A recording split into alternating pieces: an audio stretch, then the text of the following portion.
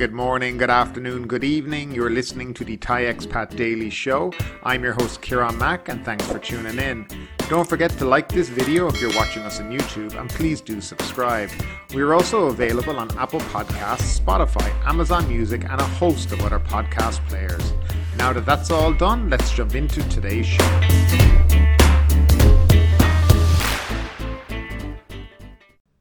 And we'll start off with today's daily numbers. There were 9,869 new COVID-19 cases and 92 more fatalities recorded during the previous 24 hours, the Public Health Ministry reported on Tuesday morning.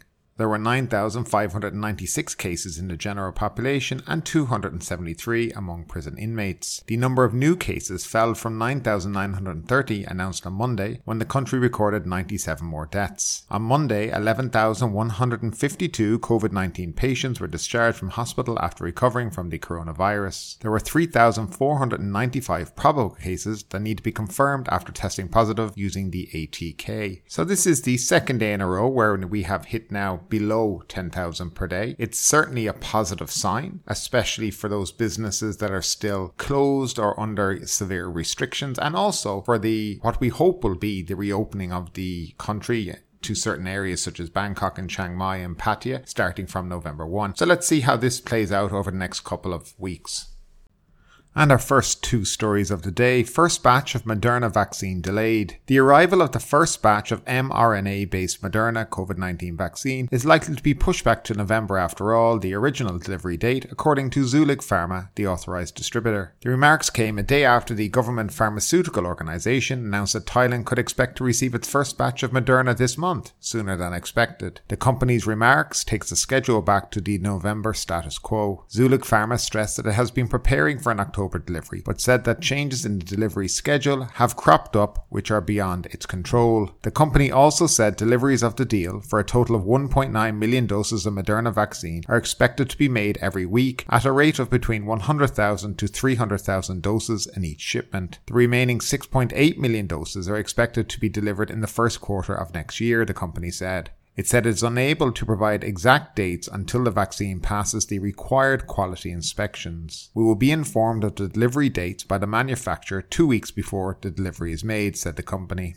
And another story related to that, government in talks for COVID pill. The government is in talks with US drug maker MERCK to purchase 200,000 courses of the company's experimental COVID-19 pill, an official said on Monday. Many Asian countries are scrambling to lock in supplies of Molnupiravir, the name of the oral antiviral drug, after lagging Western nations during the initial rollout of vaccines. South Korea, Taiwan and Malaysia have said they are already in preliminary purchase discussions with Merck, while the Philippines, which is running a trial on the pill, said it hopes that its domestic study will help it secure favourable procurement terms with the company. Interim clinical trials have indicated that it has the potential to halve both hospitalizations and deaths from the virus. They are now working on a purchasing agreement with Merck that is expected to be completed by this week.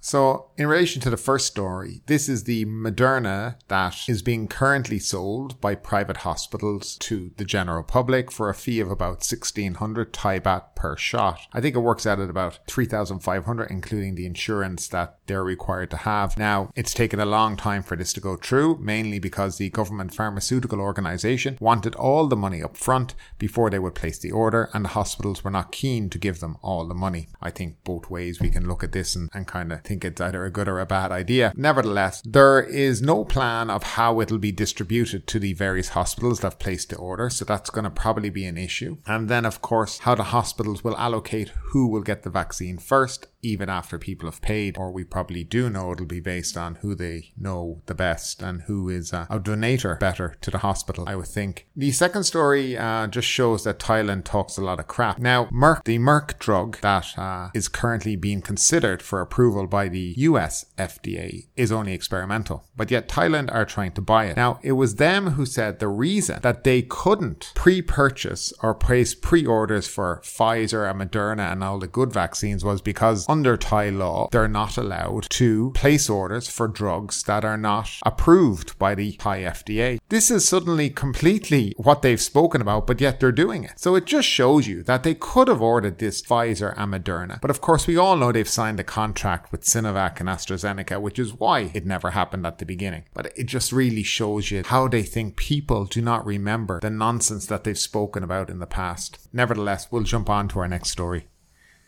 And next up, sacked cop Joe Ferrari involved in seizure of 410 smuggled high-end cars. The dismissed former police superintendent in Nakhon Sawan province, Police Colonel Titasan Yutanapal, has been involved in the seizure of 410 luxurious cars smuggled through into Thailand from Singapore and Malaysia during his service, with 270 of them reported to have been stolen abroad, according to the Deputy National Police Chief Colonel General Suchart. Joe Ferrari and his subordinates at Nakhon Sawan's Muang District Police Station are accused of torturing a drug suspect in their custody to death by covering his face with several layers of plastic bags. All are currently on remand pending the outcome of the investigation. Citing a report into Joe's involvement in the seizure of the cars and suspected money laundering, Police General Suchart said it was discovered that 101 of the smuggled cars were reported to have been stolen abroad before they were seized in Thailand, and 169 were reported stolen after their seizure, leaving 140 cars, the provenance of which is still being investigated. The Deputy Police Chief said the fact that several cars were seized before they were smuggled into Thailand was a clear indication that the seizures were illegal, adding that the several of the cars were brought into Thailand by foreigners who immediately flew back to their countries.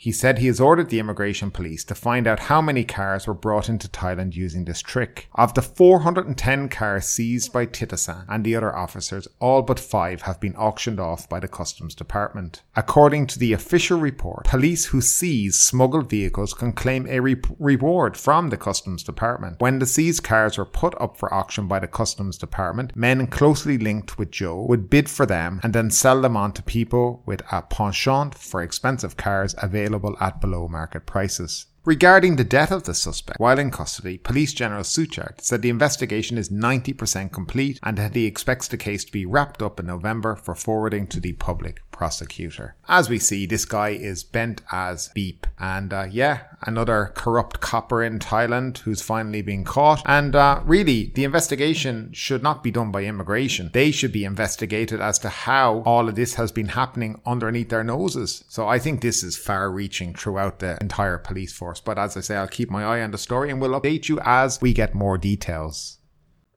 And next up, collection of 500 Thai baht fee from foreigners starts next year. The Tourism and Sports Ministry is poised to start collecting a 500 baht tourism fee for a tourism transformation fund next year, with the budget following a co-payment model. The Centre for Economic Situation Administration last week approved the creation of the fund, which is expected to subsidise projects that transform the industry, focusing on high value and sustainable tourism. Yuttasak Supasorn, Tourism Authority of Thailand's governor, said the fee collection of 500 baht per person should start next year, with the aim of collecting 5 billion within the first year, assuming 10 million foreign arrivals in 2022. The National Tourism Policy Committee already gave the nod to start the fund earlier this year with a proposed fee of 300 baht per person. Mr. Yuttasak said the additional 200 baht will be earmarked for projects initiated by the private sector, community enterprises or social enterprises that would like to transform their businesses to meet the fund's strategy, helping the country restructure from mass tourism to high value or a bio, circular and green economic model and environmentally concerned tourism. The project should be co-creations and the government should use the fund to support projects that can create an economic impact. The proportion of public-private financial support could be 50-50, 60-40 or 70-30, depending on how much we want to make those projects happen, he said. The fund is also meant to budget insurance and development projects for foreign visitors that require government initiatives rather than the private sector, including those needing matching grants from local administrations, Mr. Yuttasak said. After the concept is approved, the Tourism and Sports Ministry and TAT are required to have discussions with related authorities about setting up the fund committee and funding mechanisms such as how to collect the fee from tourists, he said. The committee must develop a criteria to determine which projects are eligible for financial support. The additional costs won't have an impact on tourists as we want to focus on the quality market, said Mr. Yuttasak. We hope this fund will support a national tourism makeover, creating more and safe clean places. He said the fund's objective is not to tackle the financial impact of the pandemic, but rather focus on long-term local economic growth.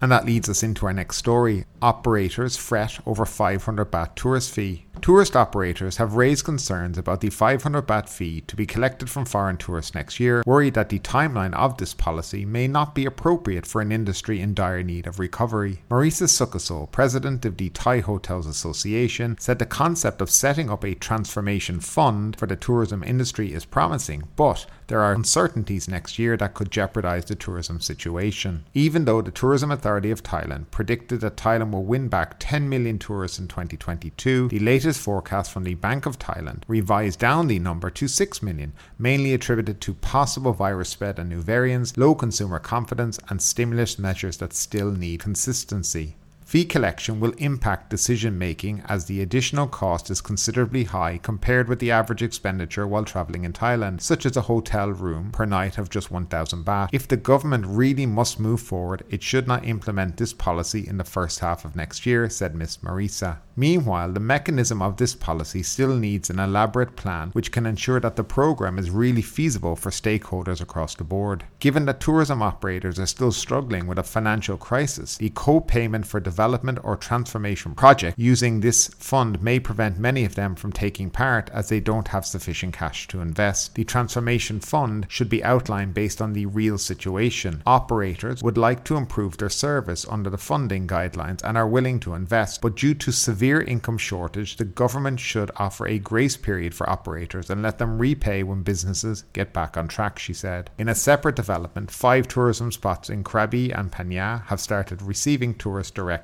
this month.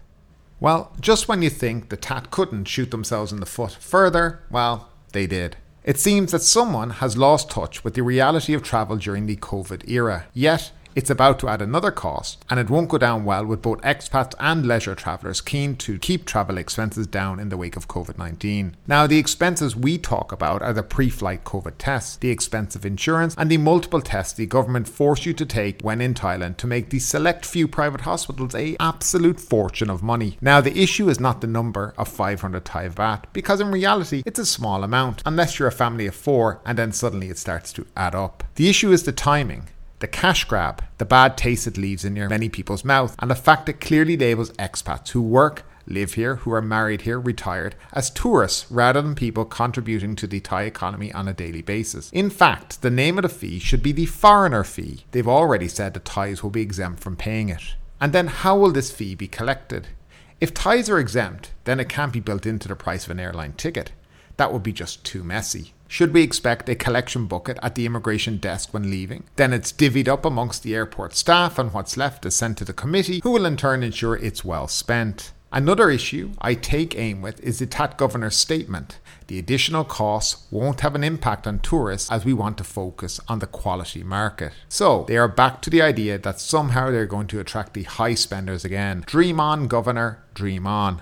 The problem with these guys is they think Thailand is the only destination in the world where people wish to travel and holiday to. They need to travel more because they are in for a big shock. Thailand is not the center of the tourism world. It's a nice destination, but I can think of far nicer places to take a trip to. We are talking about a prolonged recovery from COVID-19 that will take us possibly to 2026 to recover lost ground and get us back to 2018 or 2019 tourist totals. And that's if even possible to get to those totals again. When that day dawns, collecting a 500 baht fee might make financial sense for the authorities. However, they should recognize that it will never make sense to tourists. They are fast becoming disillusioned with Thailand as holiday costs escalate. As we learn to live with COVID-19 in the years to come, we will also see the tourism landscape shift. Countries that are winners today could become the losers of tomorrow as competitors seize the moment to offer a better holiday deal and experience where the welcome may actually mean what it says.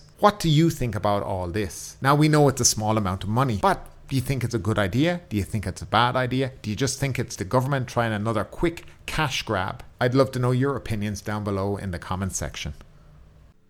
And next up, TAT targets Korean Indian visitors for high season. The Tourism Authority of Thailand aims to increase inbound visitors from Asian markets during the high season via travel bubble schemes with South Korea and India. Tenet Petsuan, TAT Deputy Governor of Marketing for Asia and South Pacific, said most visitors in the reopening schemes came from long-haul destinations that have fewer quarantine requirements than Asian countries. TAT overseas offices in this region and the South Pacific are due to discuss the marketing strategy today to resolve this problem. Mr. TAT said South Korea and India are two markets that could supply tourists soon, as South Korea and Thailand had dialogue on a potential travel bubble before it was disrupted by the latest wave of COVID-19 infections. India does not allow flights to Thailand as international air travel is only available for countries under bilateral air bubble agreements such as the US, the UAE, Japan and the Maldives.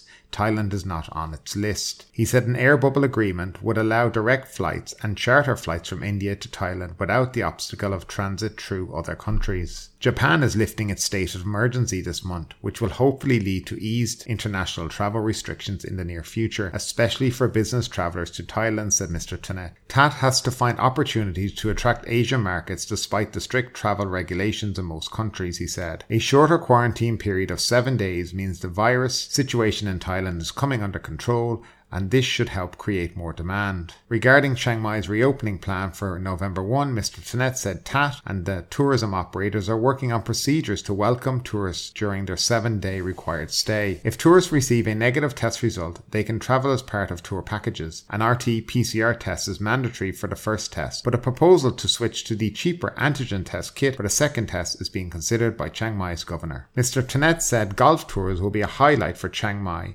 as the province has 10 standard golf courses. Golfers from South Korea have already expressed their interest in visiting the province this season. There will also be a focus on Indian weddings and tour programs tailored for female travellers, said Mr. TAT. Chiang Mai expects to welcome around 3,000 foreign arrivals per month in November and December.